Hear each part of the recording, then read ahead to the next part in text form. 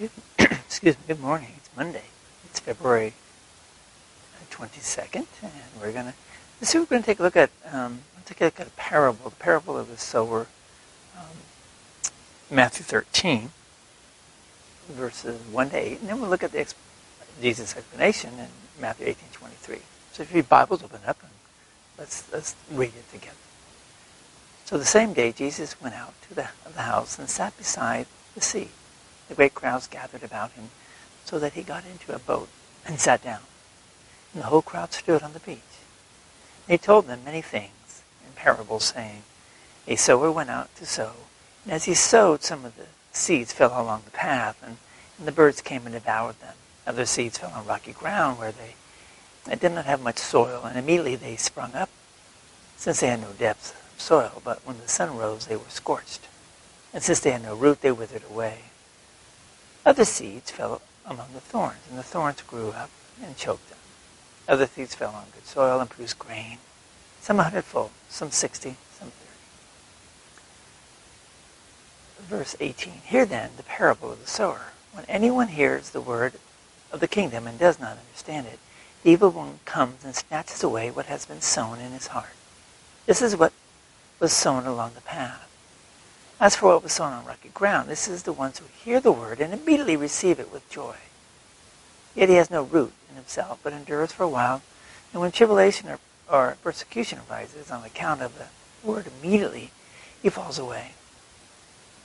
As for what was sown among the thorns, this is the one who hears the word, but the cares of the world and the deceitfulness of the riches choke the word, and it proves unfruitful. And for what was sown on the good soil, this is the one who hears the word and understands it. He indeed bears fruit and yields in one case 100-fold, another 60, and another 30.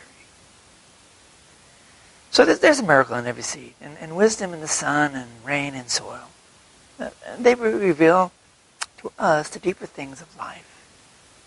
Jesus knew about gardens and about gardening. He is the master gardener. He wrote the book. So when he tells us about gardening or about life, we need to stop and listen.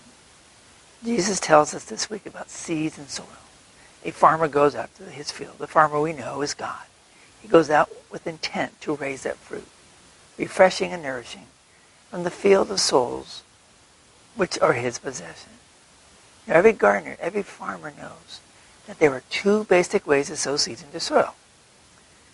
When Jane purchases little packets of seed, they cost anywhere from 75 cents to perhaps $2.50 per packet. So she very carefully makes little holes in the soil and carefully places the seed from the packets at precisely the right depths and distance so that she can get the most out of the packets. This is one way to plant when the seed is expensive and scarce. But another way is just to aim and throw in the general direction where you like to see them grow. And let the breeze and the soil do the rest. And that's called broadcast sowing. God is a broadcast sower. That's what the parable says. The Word of God is rich and wonderful and bountiful and full of life and full of possibilities.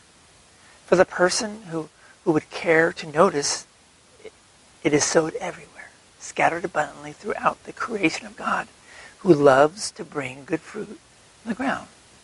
It springs up from the welcoming smile, the tender touch, in the sunshine and the rain, in holy words and sacraments, in a song or a thought he places on our lips or into our hearts.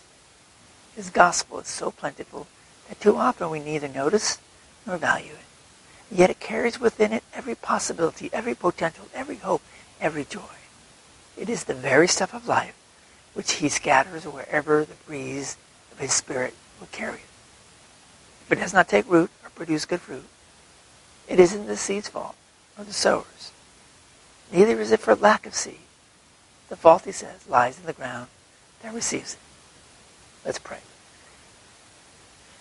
Lord Jesus, forgive me for the times that I do not receive your word.